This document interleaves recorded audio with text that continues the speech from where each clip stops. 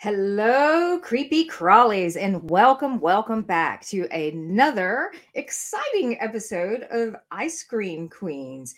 And we have a very interesting show. We have our friendly, awesome guest that you're going to enjoy. I almost called him lovely, but maybe he is lovely.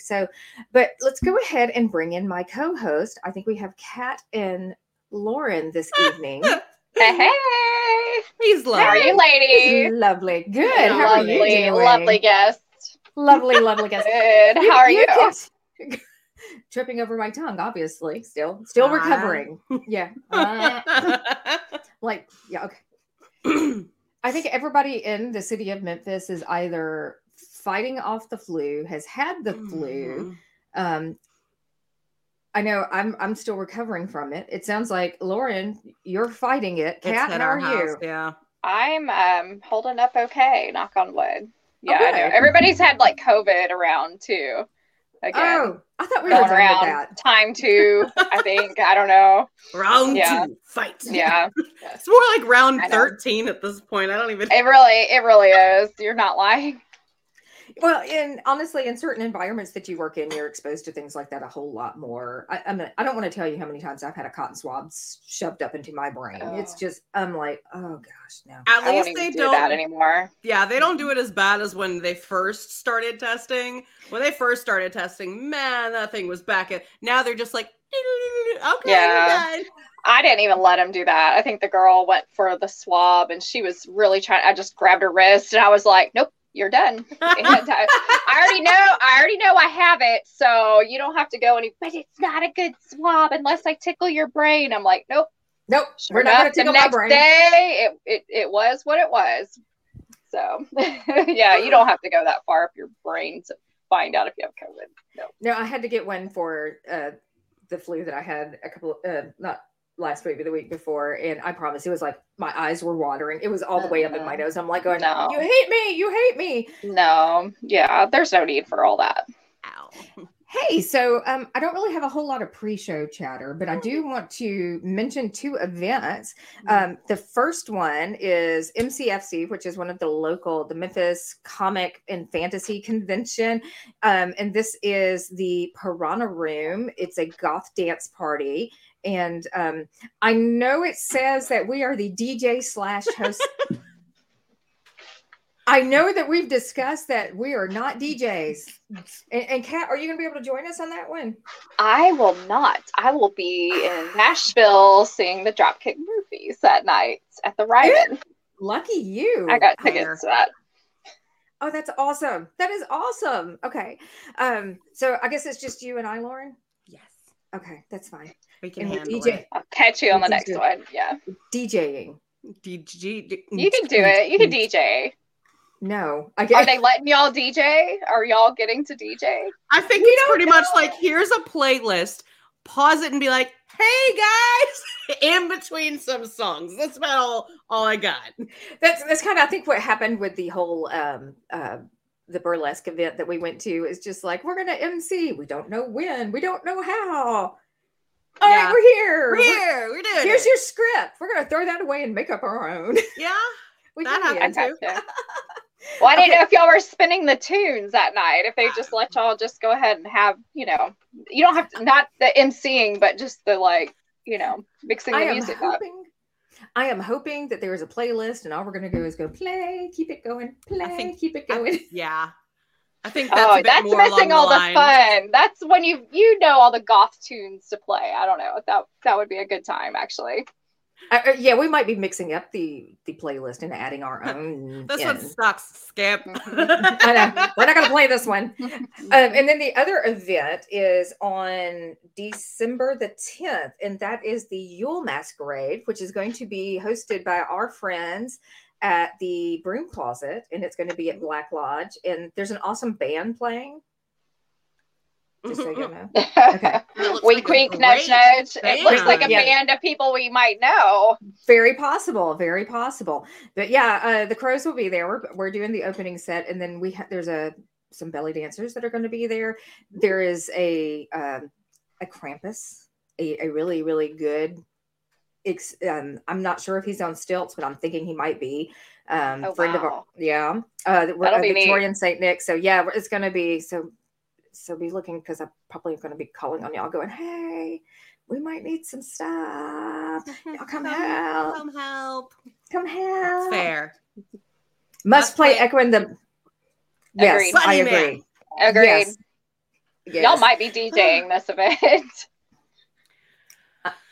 I'm sorry. So what about what? For pre-show chatter, I know that you were wanting to talk about the Hellraiser, the new Hellraiser movie with someone. I finally sat down and watched it. Have you seen it all the way through yet? Yes. Yes. Twice. Kat, have you seen it? Twice. I have not seen it. No. I liked it. I really, really liked it. I thought it was very interesting the way that the Cenobites were there, and they're very like, that is obviously this character, but there's little tweaks and stuff that's different, and I'm just like, yes, yeah, and I got really excited for it. Okay, so I'm going to tell you what I loved about it. I loved that the redesign on the characters, the kind of got them out of that whole leather S&M, BDSM look. Yeah, it's like we all like that, but then again, there's an elegance of the redesign and the fact that they did finally go to a character that was more along the lines of, I think, what was created in Clive Barker's original vision in the books, with the female character, with a female Pinhead, which also kind of leans into, if you're still reading the comic, Kirsty Cotton is now the Hell Priest, or at least where I'm at. She's the Hell Priestess, and she has kind of become the new Pinhead, and Pinhead has been relieved of duty. So yeah, I'm loving that. What I did not like about it is the original series. They spent all of this time creating this beautiful, I guess you'd say it was beautiful hellscape. You didn't really get that so much. You got a couple of corridors, and I was kind of missing that aspect of it. I loved the story was great. I loved everything about it, but I would have loved to have seen a bit more of the hellscape. And then anytime they're shooting outdoors, I feel like that can be a budgeting issue. So there was that whole segment that they were outside. Mm-hmm. I loved the segment outside. That was one of my favorites, where they're in the car and they're trying to get away, and like the stairs keep trying to appear wherever they had stopped, and it keeps like opening the walls and it's following them. I was like, oh, that is awesome. And that made me very happy. I loved the house, and the way that the house kind of moved and became okay, I'll stop there. It reminded me of spoiler alerting now. Yes. It reminded me of 13 Ghosts. Spoiler with the alert. house. It did, very much so. It had that vibe. I love 13 Ghosts. I really do wish that they would go back and do a origin story version of that, so we could see the 13 Ghosts. Yes. So if you haven't seen it, I do recommend seeing the new Hellraiser. I think it's beautifully done. I think it's a good start to kick us into a new series, and I hope that they maintain the design and the drive, and they kind of keep it. Because the first Hellraiser in the series originally was a great movie, and then they just kind of went after that. So, but I mean, I love the characters, but yeah, I want to see this one. And I want to see more, and I just want to see it maintain that level and just continue to escalate. Fair. I liked about all the way up to about 3 or 4 on the original Hellraisers, and then for me, they started going downhill. The only thing I did not like about this new one is, to me, the beginning was a little bit slow, which I guess you kind of expect. They have to build the background and who is this guy and all of that with the mansion and the house. Mm-hmm. It did take me a couple times to like sit down and restart it. Like, okay, hang on, I'm gonna get through it. Let's see here. Eli Cash says declined after 4 from what I've gotten. Yes. Go through like if I'm assuming that you're saying that you watched the first 4 and then kind of started to decline after that. So. No, I agree. So we do have an awesome guest with us this evening, and we would like to go ahead and bring our guest in. Hello, Queens. Hey. Hello, how are you? So, I'm doing great. Wonderful. This is Chef Tony, and Chef Tony is going to be joining us this evening to talk about one of our favorite. What are you eating? Creme brulee. Okay. Show it.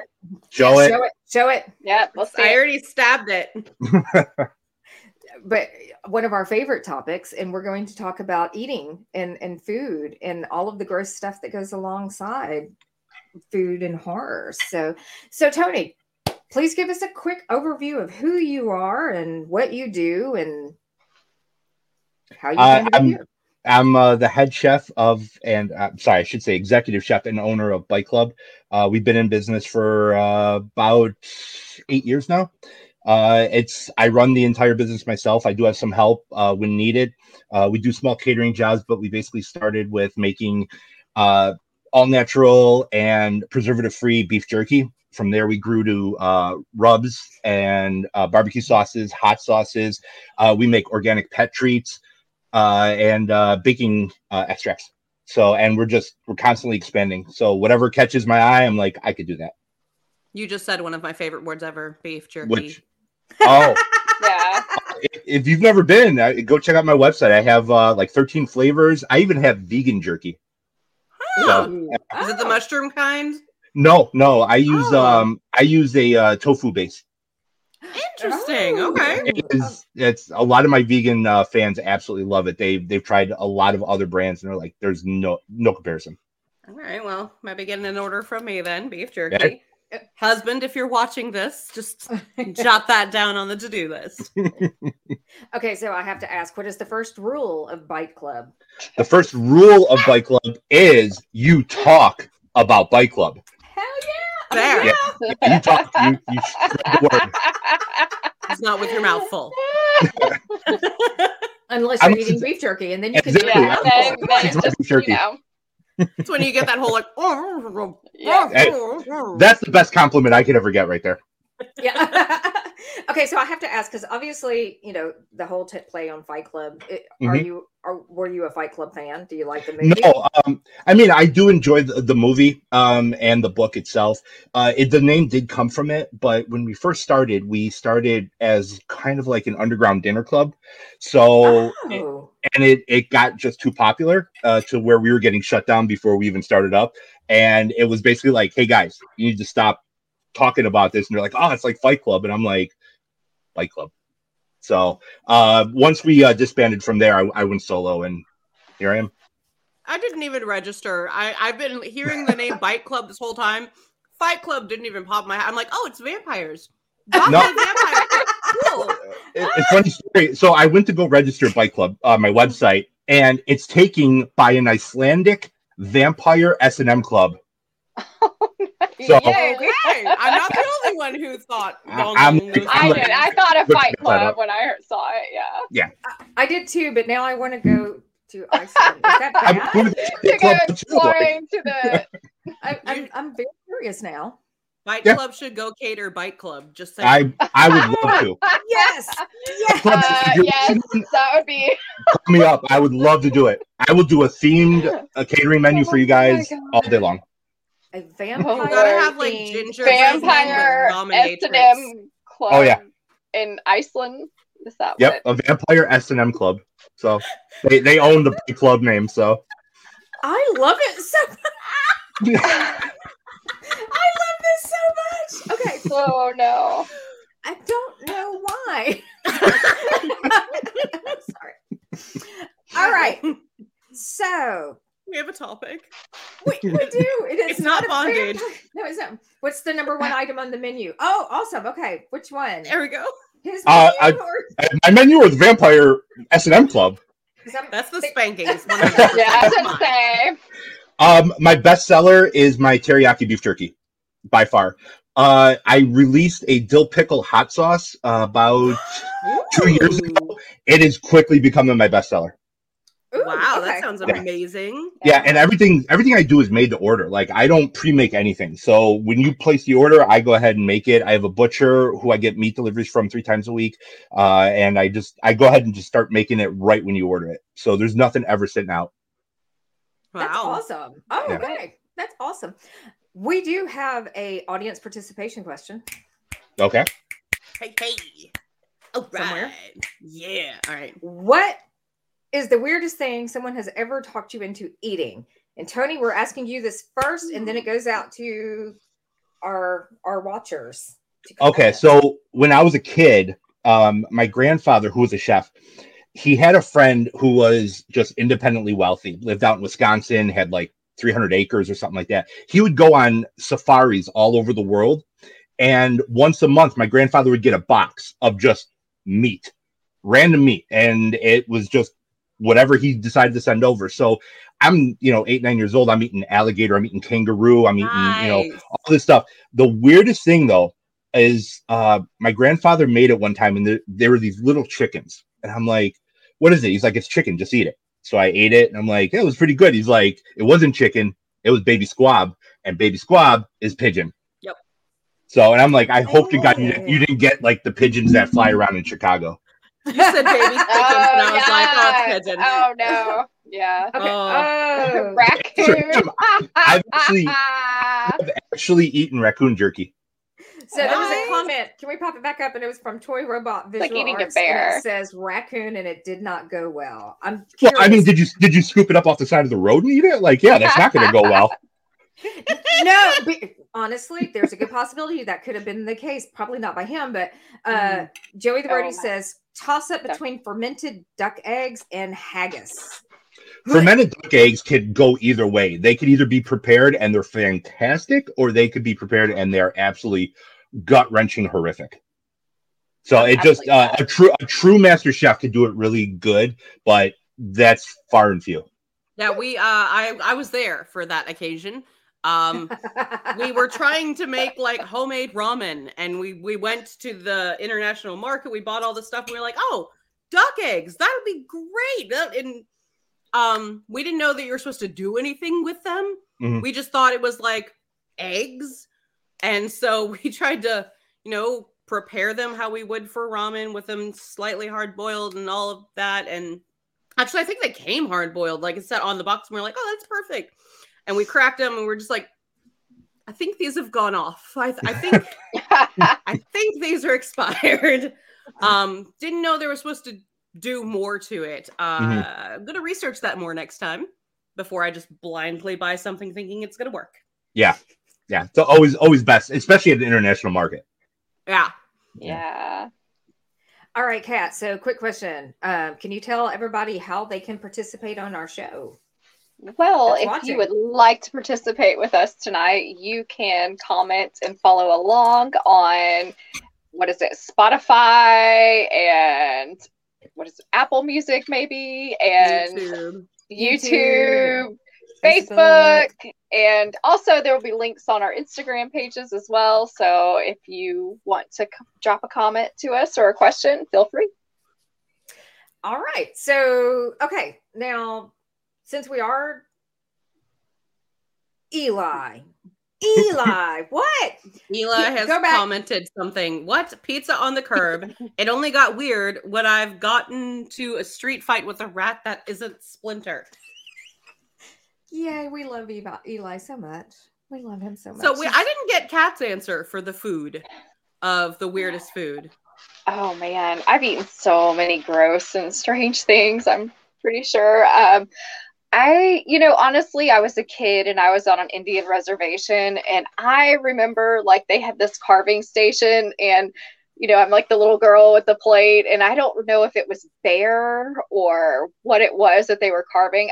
I was under the assumption it was bear at the time I was eating it, but it was something that you don't normally eat, and it's got the little like red heat lamp on it, and I was just like, yeah, I want that. So I couldn't honestly tell you what it was, but I think it was something along the lines in that family. But I don't know. I guess it's just something you don't normally eat, or it's presented to eat. We did, I will say, I'm trying to think, I've had frog legs before, but that's more of like a Southern thing. And they taste like chicken. It's not really that strange at all. But I will tell you, at one point I missed out. You said it's gross. It's gross. At one point we did have like chicken, eat chicken. Yeah. We had a restaurant here not too far from where I'm at, actually, and at one time I think it was called like Dundee's or something like that, and they used to bring in wild game, from what I understand, and like you could eat all kinds of, which I'm not I'm not a fan of like, killing wild game and that type of thing but I mean, if they're using it as food, a little different, I guess. But, at the same time, it's a lot of controversy right there. But yeah, if it were there, I would have probably eaten something if it were cooked and prepared by a chef. So my answer is grits. What? What? Right. That's normal. I was half raised up north, Wisconsin. On the move down here, we stopped at some diner, got breakfast. Now, I'd never had grits before. The lady put a bowl in front of me, and I was like, what is this? I am a child now, please. Just remember this. Mm-hmm. What is this? Oh, it's mashed potatoes. You'll love it. It's not mashed potatoes. Not mashed potatoes, and I cannot, to this day. The only grits I can stand is if it's Cajun. There's some, like, shrimp kind of stuff going on with it. Yeah, I can do that. But grits just in general... Grits for breakfast or no for you? No. Okay.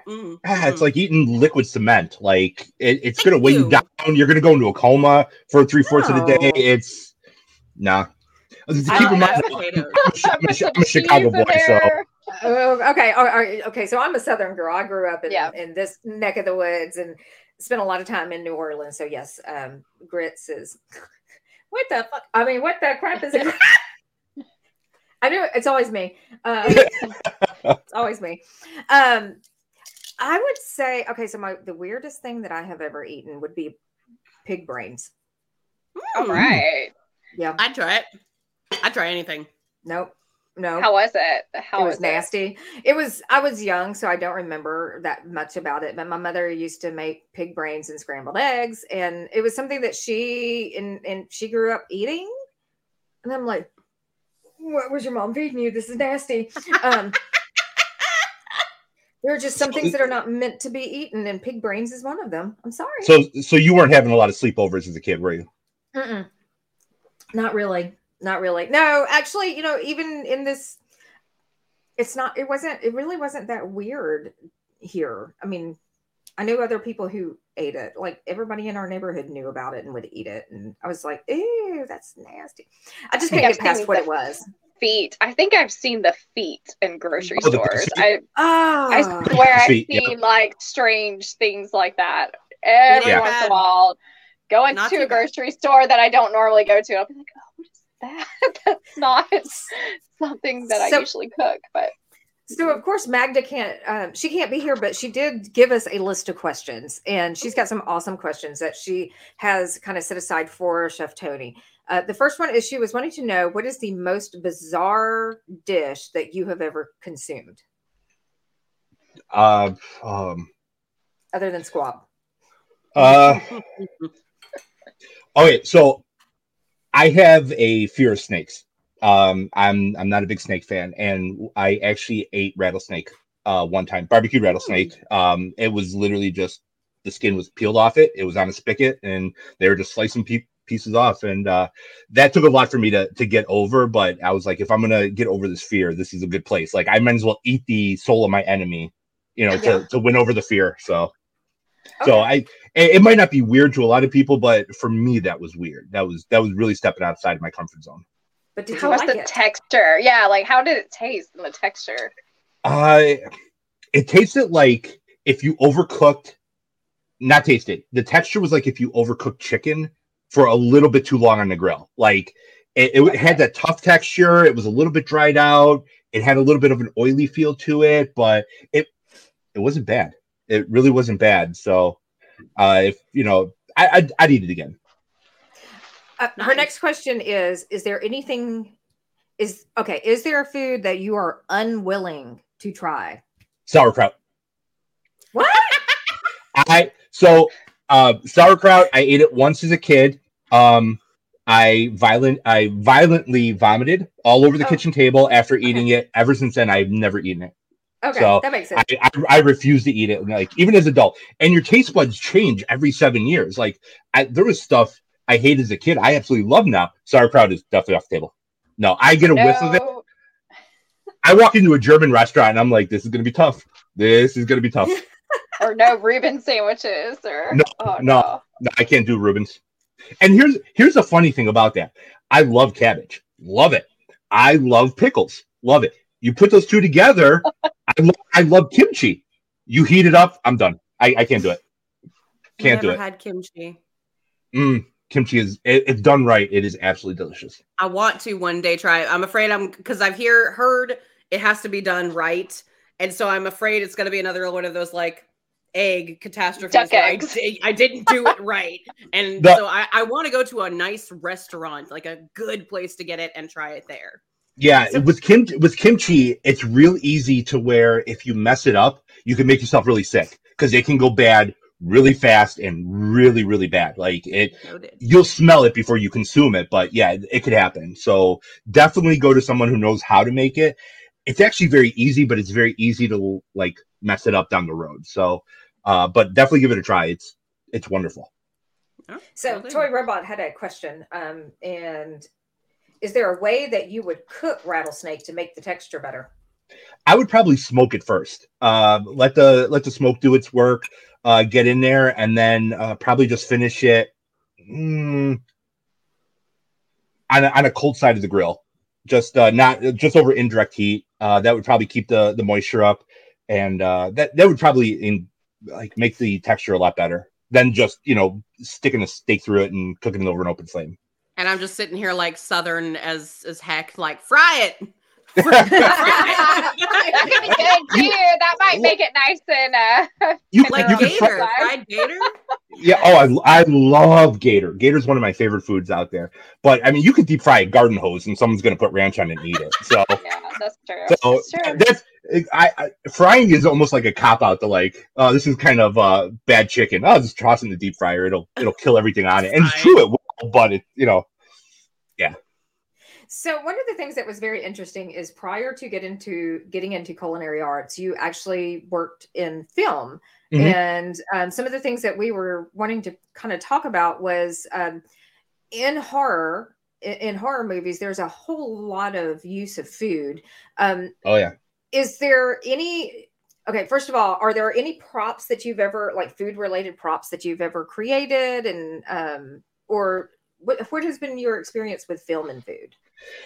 So the film I did a lot of government work. So like libraries, museums, stuff like that. It was an untapped market.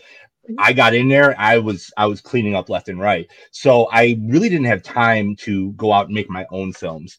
But when I was in college, I actually did make a horror prop by accident. I was making homemade gummy bears one day, and I messed it up, and I left the spatula on the wax paper, and I peeled it up, and it had the like perfect texture for like a deep scar. And so like I was like, okay, I could do this again. I made it again and kind of like applied it to my face, and it looked really, really good. And then what's cool is you could just like peel it off and eat it. So, oh, that'd be great for a zombie film. I know. Exactly. But I mean, if you're talking like full mainstream movies, food has always been used. George Romero did it in Dawn of the Dead. Like they had to make it on the cheap. I think their budget was only like $500,000 to make that film. So when the zombies were actually eating people, they were eating whatever lunch was served that day. So it was like meatball subs covered in chocolate syrup. Because it was shot in black and white, chocolate syrup looks exactly like blood. And they would just cover it. And they had a butcher that was giving them day old pork. So they had like ham hocks that they would use, and they would substitute for the people's legs and stuff like that. And they would just dive in and eat chocolate covered ham, which is not good. That sounds awful. It is. That sounds like something Buddy the Elf would eat. Oh yeah. And I have made it. Yeah. Yes, yep. He's made the Buddy the Elf spaghetti. Was it nasty? It was not that bad. I actually would do it again. I was actually going to do it for a yearly thing. It kind of just fell off the radar, though. So, are there any food items or food recipes that you've seen in movies that you're like, I want to recreate that?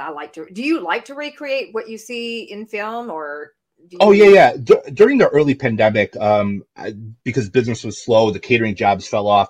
I was doing videos from home, and I wasn't doing movie foods because everyone was doing that. I was doing cartoon foods. So my biggest one was I did the American Dad episode where he opens a restaurant and he goes through all the foods he used to eat. And I made a Captain Crunch tempura. And what was the other one? It was so long ago. I'm sorry. I can't remember it. But and then the other one I did was, and my very first one was in an episode of Family Guy, Peter Griffin sits in his car and makes a panini sausage, Reese's peanut butter cup, Cadbury egg panini. It was, so I recreated it exactly how he made it. And I bought it, all the ingredients I bought from a corner grocery store, like gas station thing. It was the grossest thing I've ever eaten in my life. It was like, I'm sure. It sounds nasty. Reese's with the Cadbury egg is how it was just basic white bread, cheap sausage links. I mean, like they were 99 cents for like 15 of them. They were absolutely horrible. Reese's peanut butter cups, and then I actually broke a Cadbury egg over it, pressed it, and then cooked it in a panini press. It was, the smell was nasty. I couldn't get that out of my kitchen for like 3 days. Oh God! Did you do any off topic of horror? But did you do any like anime, Studio Ghibli, any of those kind of food? Because every time I watch anything from that, I'm just sitting there like the food. I did. I loved watching the first season of Food Wars, and I had a goal of going through and writing down what they were making, and I wanted to recreate everything. It just got way too fast and furious for me to keep up with it, and then business started opening it up, so I had to stop the at-home shoots to go back to doing the catering stuff. But I have made the Ninja Turtle pizza goiza before, though. I recreated that from the Ninja Turtle cartoon. I actually just watched that episode recently. The Nickelodeon animated? Yes. Yeah. I'm a huge Ninja Turtle fan. I love them. I have them tattooed on my arm. Yeah. Okay, so like random favorite Ninja Turtle. It depends. I have right now. It's Raphael. Just because I find angry, but he's got a great heart, and I find with dealing with the general public these days, I'm more Raphael than But through my life, I could actually map out how I embodied each Ninja Turtle, like growing up and stuff like that. So they mean the world to me. Like they got me in the martial arts as a kid. They taught me right from wrong. Like the Ninja Turtles were like my lifeblood as a kid. Cowabunga. Yeah, cowabunga. Speaking of cartoons and animation and food, so one of the thank you, Joey. I like Donatello too. Donnie rocks. I love Donnie. One of my favorite animes is Black Butler, and they have these really long, drawn out sequences where he is preparing food and he's presenting it and setting it out, and it's just amazing. And those are the ones that I'm like, I want to recreate that. That looks awesome. Mm-hmm. That looks. So you were referencing the George Romero Dawn of the Dead, where they were eating Night of the Living Dead. Night of the Living Dead. So they did something very similar with Walking Dead. The episode where, is it the horse in the beginning, like the first episode? No, okay. Oh no! I was thinking the episode where Rick bites out somebody's neck. He like rips out their neck, and they use like raw chicken. So he gets like this big mouthful of raw chicken. It's really nasty, but it was done very well. It looked really cool. And I'm just chicken. Why raw chicken? Raw anything else? Raw. I don't know because I just remember almost gagging. Thinking if you slice it thin enough, it has a very, very similar skin look to it. You could blend it in really well with makeup. Oh, okay. That's good to know. Yeah. I'm just still sitting here like, there's your inspo. Raw chicken. Yeah. No. With processing these days, salmonella, the chance of getting it from just doing one take on a TV set, it's you wouldn't get it. You'd be fine. So what has been the most fascinating use of food in horror specifically, or in movies in general? Whether it be a prop or whether it be, because I know we've talked about food and horror before, and we talked about like Freddy Krueger's pizza. And so what has been the most interesting use of food in, let's go ahead and just say in horror? I think the proper usage of props, using the food as props has been, it takes so much, like you just can't look at something and go, oh, that's going to work. Romero made it work just because he was desperate. but the guys who did like The Exorcist, and everybody knows that was split pea soup. The problem was they went through like 8 different brands of split pea soup to get the right consistency. So that means they had to build the machine to propel it out. When it didn't work, they had to clean it, reset it. So they were trying all this different soup and screen testing it and stuff like that. So Campbell's actually lost. Their soup was too thick for it. So if random trivia, because it may come up at a trivia night one night, Anderson soup is what was used. Anderson split pea soup is what they used in Exorcist. I don't even think I know what Anderson soup is. I was about to say, I'm going to have to order I've that never even seen now. that. Yeah. If you're talking We're though, gonna find it now. We sure are. If you're talking the most iconic use of food in it, it has to be in Psycho, with using the chocolate syrup as blood in the shower scene. Yeah. I mean, Hitchcock basically almost started a whole revolution of, hey, this could be done like this on the cheap. I mean, it's back then I think it was like 50 cents or something like that for a huge bottle of it. They could do it in 4 or 5 takes, still be fine with it and stuff. So I think he started a whole revolution of like, yeah, we could possibly use food to substitute things. And so if you're wondering, Hershey syrup was used in Psycho. In Night of the Living Dead, it was Bosco chocolate syrup was used for blood. I was watching something recently on probably on Hulu, and it was no, it was Netflix. It was The Movies That Made Us. Oh, yeah.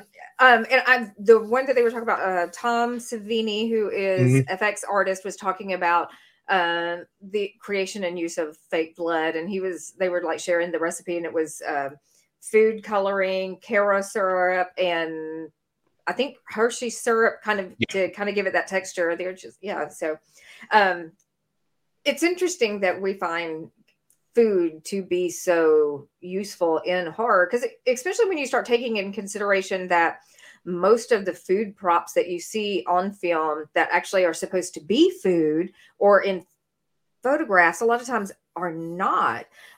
What, in your opinion, what is the most obvious trick that's used to make foods look appetizing as a prop?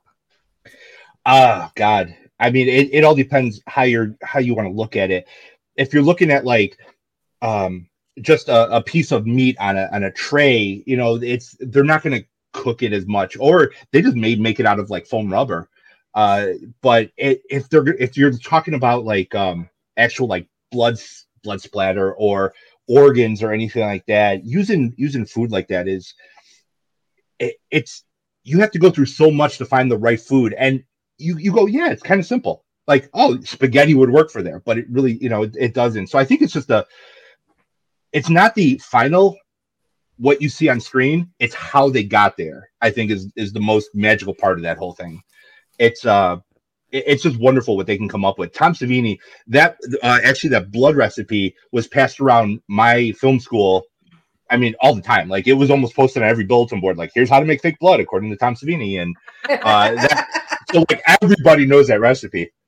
Nice. I'm over here giggling because we keep talking about the foods and horror and which brands and now I'm sitting here like, we're gonna have the strangest potluck. Someone is gonna walk up with a big thing of split pea soup. Someone else is gonna bring in a bunch of turkey pot pies, and it's all gonna be from different episodes. Turkey pot pies. We keep bringing that crap. It's never gonna die. I guess it did, Okay. but it's never gonna get old. It's actually appropriate for this time of year when you have leftover turkey and what do people do with it. Then you can make a pot pie. But if it's not Thanksgiving time, I don't understand why you would have turkey pot pie anywhere.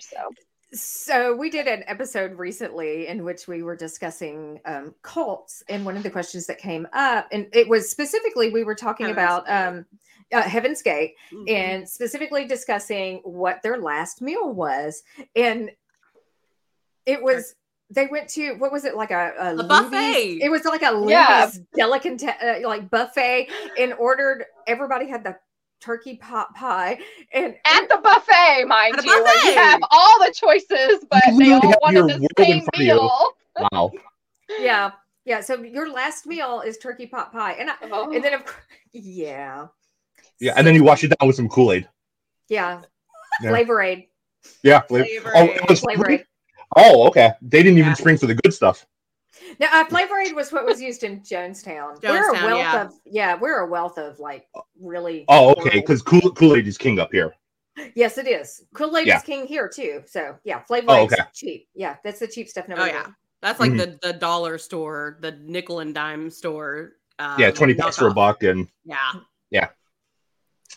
So yeah. Oh no, I have coming soon. I have pie pastry in my refrigerator, and I'm wanting to make a pot pie. Gonna make a turkey pot pie just for you, Kat. Oh no. I will forego the turkey pot pie thanks. You know what? When you're making the turkey pot pie, if you actually save the turkey skin from the full size turkey, just lay it over the top of the pot pie. Let it cook like that. It'll give like a creepy skin effect on the top. Ooh. Okay, so now you do some creepy like foods and stuff for Halloween, and you have a recipe that you're wanting to share with us. Oh yeah. It's my my bat wings, which is it's a very common recipe. It's been all over the world. I mean, everybody you can pull it up on the internet nowadays. But it's what you put into it that makes it special. And so do you want me to run through it for you? Yeah, I'm going to ask the Cabana Boy upstairs if we have a photo. I know we do somewhere, but if he could find. Yep, I am so sorry for that quality of picture. That's okay. Like I told you, I'm one of those guys that like, all right, we're cooking this, we're going to lay it out, we're going to present it for this catering party. Make sure to get pictures. And I tell myself that 20 times. And then the end of the night comes and it's just dirty plates, and I'm like, I didn't get no pictures. And next time I'm going to get pictures. And next time comes around, no pictures. I feel like that's me every time I put on makeup. I need to take pictures with this makeup. No. Okay, so what is in? We're going to pop that picture up there so you can kind of tell us a little bit about it and what goes into it. And okay, so the bat wings are basically chicken wings. You take 4 pounds of chicken wings. And I like to brine them. Not a lot of people do. Brining them is putting them in a heavy salt solution for a couple days. It gets them all nice and moist. But I'll only do it for like 6 hours because I don't want it to be full of that moisture. I want it to kind of take in the flavorings I'm about to put into it. So I'll brine them for like 6 hours, take them out, pat them dry. Then I'll mix in 2 cups of dark brown sugar, 1 cup of less sodium soy sauce, 1 cup of teriyaki sauce. Now from here, you could actually adjust it. You have another cup to play with. I like to do my own barbecue sauce in it. That might be biased, but you could use any kind of barbecue sauce you want. So it's 2 cups dark brown sugar, 1 cup soy sauce, 1 cup teriyaki sauce, and 1 cup barbecue sauce. The key element to it is a couple drops of pure black food coloring. Those chicken wings suck that color up. You just you throw them in a bag, mush them around a little bit, throw them in the fridge overnight. Next day, dump them in a sheet pan and cook them away. They will, as they cook, they'll just blacken up real deep. So let me ask. I am sensitive to black food coloring. Like I can taste it anytime anyone does anything.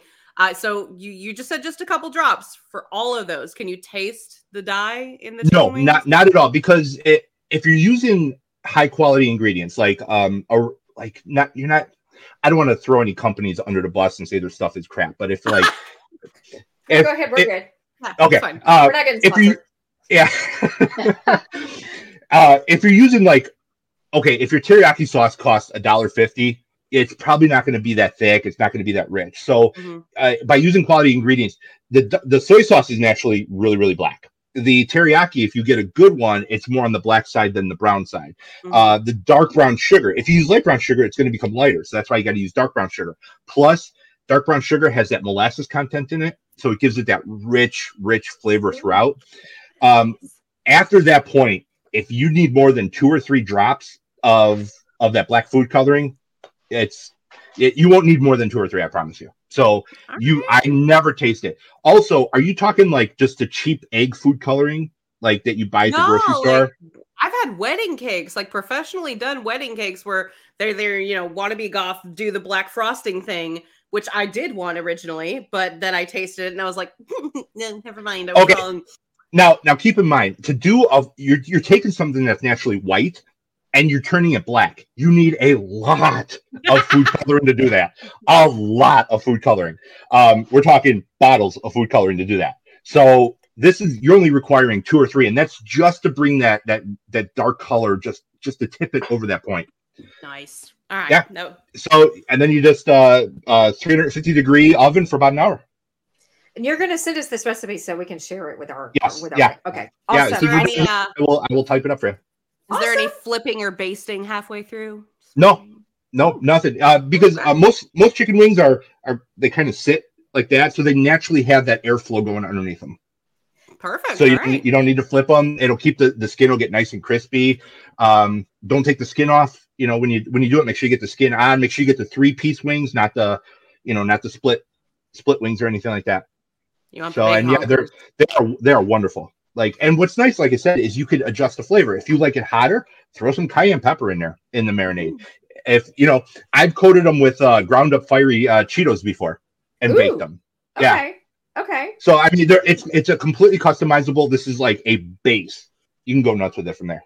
And I'm already thinking of it. So we're always looking for ways to actually take traditional foods and make them a bit more goth. I think most of the ladies that are part of this crew love to cook, and one of the things that I have kind of read about and I'm very interested to try with things like chocolate cake and turning it like just black using charcoal. No, there's actually no charcoal. You could use charcoal to make it black. That is a old school technique. Okay. They make a and you can get it on Amazon. They make a rich black Dutch cocoa. Ooh. It is. You open it up and it is like looking into the void, and that will turn your cakes pure black. Oh, wow. Pure black. Oh, yeah. And Okay. it's only like $10 for like a 8-ounce bag. Oh, So okay. and you don't need a lot of it. It's like 1 cup to do that. All right. And remember, ladies, too much charcoal can counteract your birth control. Just a little PSA for you there. Yeah. Oh, yeah. Oh. Yeah, charcoal was the standby. That was the old baker's ways to do it. I can't remember when they released that rich black Dutch chocolate, but ever since it's been out, like that's what I make my black Halloween cakes with. That's interesting because I've actually seen recipes is like current recipes, like people that are posting like how to make the dark black chocolate cakes and stuff like that, and they're referencing charcoal. But I'm just and I have charcoal powder, like food grade charcoal powder. I've never used it, and I didn't. Yeah, it could really throw off flavors. It is a neutral, but if you use enough of it, you're gonna you'll start tasting it. So it does add a little bit of grittiness sometimes if you don't process it properly and stuff like that. So yeah, definitely, like I said, Amazon. Just look up rich black Dutch cocoa powder. Okay, so I also have am I stepping on anybody's toes? Do you have questions, Lauren? I did, but go for it. Go ahead. No, please go. You go. Go. I was just wondering if anyone did any like movie watching for this episode, because I did sit down with the family and watch a terrible movie in preparation because we were talking about killer foods, and so I watched The Ginger Dead Man. That movie lovely. That movie is amazing. In a way, yes, it is. Gary Busey in that movie, my God, like they made his teeth look like Gary Busey. Like they knew what they were doing. Yeah, they knew what they were doing. Gary was completely on board. I was like, I'm all for it. Like I haven't seen that movie in a bunch of years, but I remember watching it and just like with glee. I loved it. I told my husband part way through, I was like, so I really feel like they just sat Gary down in a booth, didn't even give him a script, and they're just like yell stuff at the thing. And he was just like, all right. And they wrote the script around that. That is what I feel like they did with this movie, because it was so detached from what he was screaming at the people, and they're all like, ah! But in the most happily B horror movie way. It was obviously not supposed to be taken seriously. No. Like down to the puppet that they were using and the lines that the people had, obviously not supposed to be a serious horror film.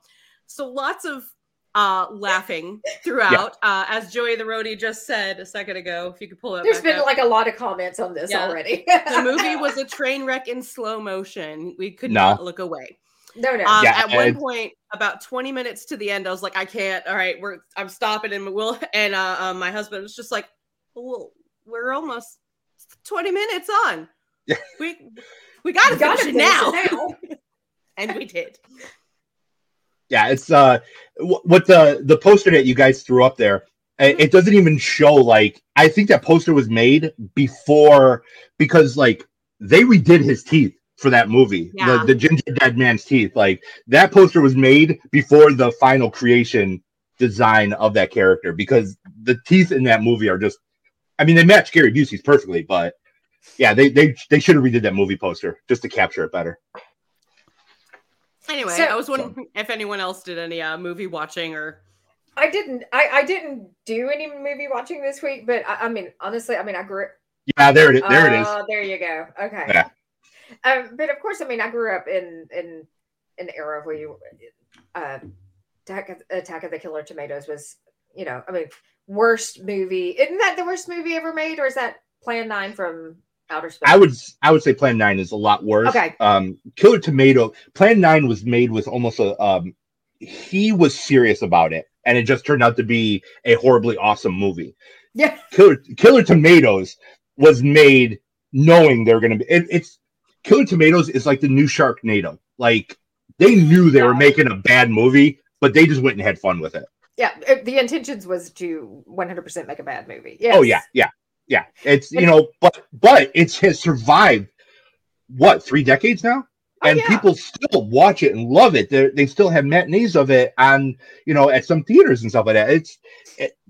That shows like, hey, we enjoyed making this. It was an utter piece of crap, but hey, this is what we give you, and people love it. And there actually was a sequel, or 2 possibly. I know Attack of the Killer Tomatoes, and then there was it Revenge of the, or Return of the Killer Tomatoes? Maybe Revenge of the Killer Tomatoes. Oh yeah, that is true. They did have their own cartoon series. I remember watching it as a kid. Eli Cash just commented that Killer Tomatoes did have a cartoon series. I remember that. I do. Okay. Yeah. I don't know how they could possibly take that and turn it into a cartoon series, but they did. I think it lasted 2 seasons. But yeah, I remember watching it as a kid. You know, and when you have a movie like there's one from Japan. It's called Deadly Sushi. I've just given you the whole plot. It's Deadly Sushi. It is sushi that comes to life and kills the people eating the sushi. Oh my gosh. That's literally the whole movie. That's the whole movie. It's 90 minutes of sushi killing people trying to eat it. So I think Keisha just commented that she's making a list of all of the bad movies that she's going to watch. So that's one to add. Oh, yeah. Now, there is one that is out of, I want to say it's a Japanese horror movie, and it's called Dumpling. And, but that one is not, it is, yeah, that one is a bit more gruesome and not as campy. Because I love. Yep, there it is. Dead Sushi. Oh, okay. That's, yes. And of course, you know, when you're talking about those iconic films, you cannot not mention Soylent Green. Oh yeah. By the way, I'm so amused by the fact that there is a drink called Soylent. Oh yeah. I don't know if that was intentional or not. And if it was intentional, that was the greatest marketing ploy ever, because everybody's going to talk about it and everyone's going to be like, I want to try it. I'll try it. It's people. Yeah. It's people. And then, of course, there was one, I think it was from the 80s, called The Stuff. The Stuff, yes. And it was like starts oozing out of their.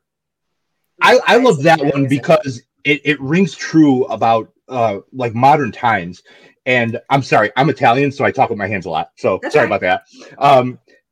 It rings true. It's like you have all these corporations, especially with like prescription drugs. You're like, oh yeah, here it can cure, but it's going to cause this. In that movie, they were literally warning the people like, this is filled with bad stuff, and people kept eating it, and then they became the stuffed zombies.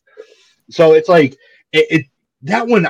It just rings true to this day. That one's a campy one. It's like it's not scary at all, but yeah, it's like kind of marshmallow fluff kind of dessert thing, and so it's a hard watch, but knowing what I know now, and then going back and remembering that movie, I'm like, they were actually pretty spot on about a lot of predictions. Oh yes. Yeah. Because I do remember. I think that one.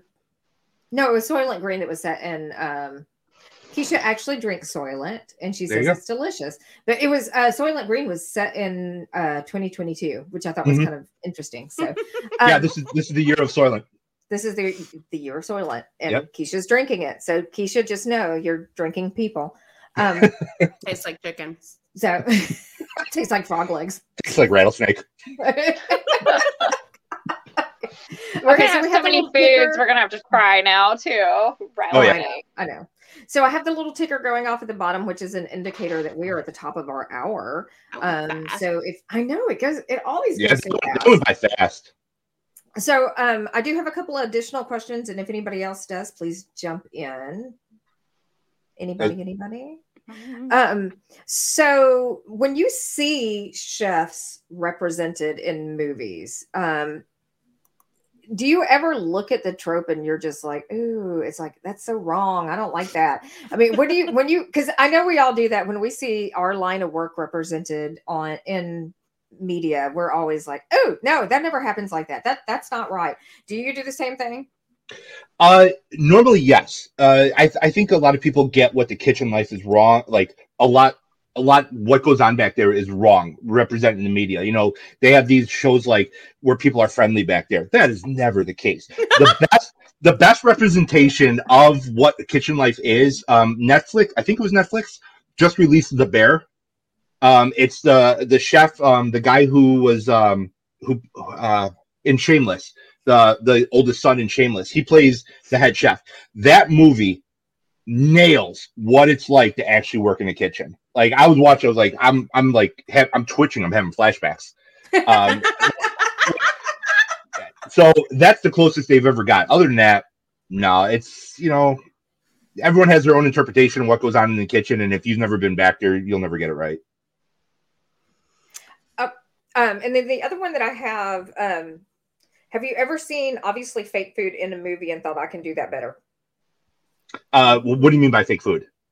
Just like anything, like whether it is, you know, somebody like something that's set out on a table or it's supposed to look real. It's supposed to look okay. real. You know what? No, because I actually like to get a lot of my ideas from that. So I'm like, I'll see something, I'm like, I could do that, but I'm going to do it this way. I'm going to make it better than what that was. And that was the original idea behind the At Home with Chef Tony video series I started doing, was to start doing that, go from cartoons to eventually into movies, but I never got around to it. So, no, I always look at something and I'm like, I'll store it away for later and be like, I could probably make that a little bit better. Joey the Roadie says Waiting got it pretty close for what it's like to work in a kitchen.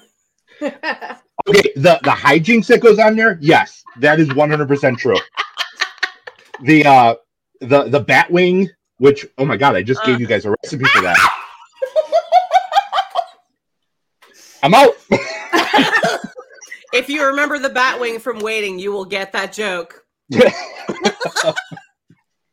Okay, and then I guess finally, oh no, go ahead. You were about to say something. Please do. No. I'm just trying to swallow my laughter here. And then my other thing is, are there any celebrity chefs out there that you admire? Okay, I get a lot of flack for this. I love Guy Fieri. I love him because he is the nicest guy. People rag on him. Oh, he's frosted tips. He wears his sunglasses in the back of his head, the flame shirt. The guy is the nicest guy. Like if you're in his circle and he knows you and you're like, hey, I want to try to do this, he will set you up and make it happen. He will get you that restaurant to watch you succeed. But the other chef, Alton Brown got me to love the science of cooking. That opened up my world tenfold.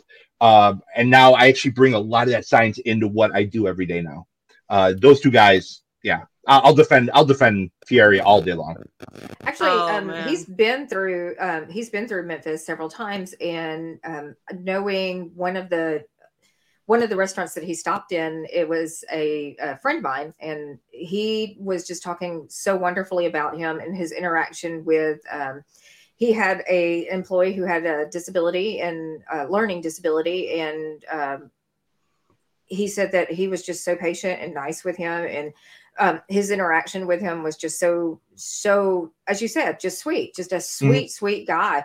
And just the story that he told about this particular incident, I'm like, he might look like a douche, but he sounds super, super nice. So I'm like, I'm just going to have to like him. So I have to. People treat him like he's Nickelback, and it's like, that's not fair. Like, the guy is actually a good guy. Yeah. Random you guys aren't sponsored by Nickelback, are you? No. Never. Random I don't care how much money. Random fun Alton Brown story. I used to be in a band, and our guitarist was a huge fan of Alton Brown, would go see Alton Brown live anytime they were coming near. Now, Alton Brown is also a huge fan of a local donut shop here in Memphis called Gibson's Donuts. Anytime he is in, he stops and he will rave about this donut shop. So my guitarist made a habit of going to pick up a dozen of just glazed, which was apparently Alton Brown's favorite, glazed donuts anytime he went to go see him, and bring him the glazed Gibson's donuts. Oh, that's awesome. He ended up backstage. Alton Brown was like, yeah, come on, meet me backstage one time. And we randomly, our band got like a shout out by Alton Brown because the guitarist brought him Gibson's donuts. It was that's the whole so thing. Cool. That's so cool. That's like my one Alton Brown story that's not even mine. It's like someone I know's story. Oh, I love Alton. I love Alton Brown. I mean, he's not only just an amazing cook, and you said with the science of it, but he also is very entertaining. I have well, actually, she's not so young anymore, but when my youngest child, was very small, she would get the option. It's like, you can either watch SpongeBob or we can watch Alton Brown. And she would pick Alton Brown every time. She was that fascinated by him and loved the show that much. So I'm being told that we do have to kind of wrap it up. We are at that point. So Miles out right here says, I miss Memphis food. Sad man in Lexington. I think I know who that is. Mr. Fish. Memphis food is amazing. You know what? He's brought us some items from Lexington too, and they've got some pretty awesome stuff. As a matter of fact, I think that my glass is from one of the breweries in Ethereal Brewing. I do believe that is from one of his favorite spots. Bill Nye, the science guy of food. That's exactly what I was thinking too. Like that's probably what your youngest was thinking. Like, oh, it's probably like watching Bill Nye, the science guy. It is, but a lot more fun in my opinion. So, I like to eat. Chef Tony, can you tell everyone where they can find you if they want to come stalk you from our show? After the bat wings, I don't know if they're going to want to, but you can find me Facebook, Instagram, Twitter, at Facebook, on Facebook, Instagram, and Twitter at Bike Club Noms. That's Bike Club NOMS. My website is bikeclubnoms.com. And you're going to see a lot of new stuff coming up in 2023. We're going to open up a bakehouse. We're going to be bringing donuts, breads, things like that, treats to the world. So we have a lot. Very good. There's a food truck in our very near future. All right. Yeah. All right. Okay. That sounds awesome. And guys, I hate to cut this off because this has been a fun show. It's been very entertaining. And I think we've actually learned things. We know how to make bat wings now. Yes. So I'll get you guys at the actual recipe as soon as we quit here. Awesome. Wonderful. Wonderful. And guys, with that said, pleasant screams. Bye. That's all, ladies. folks.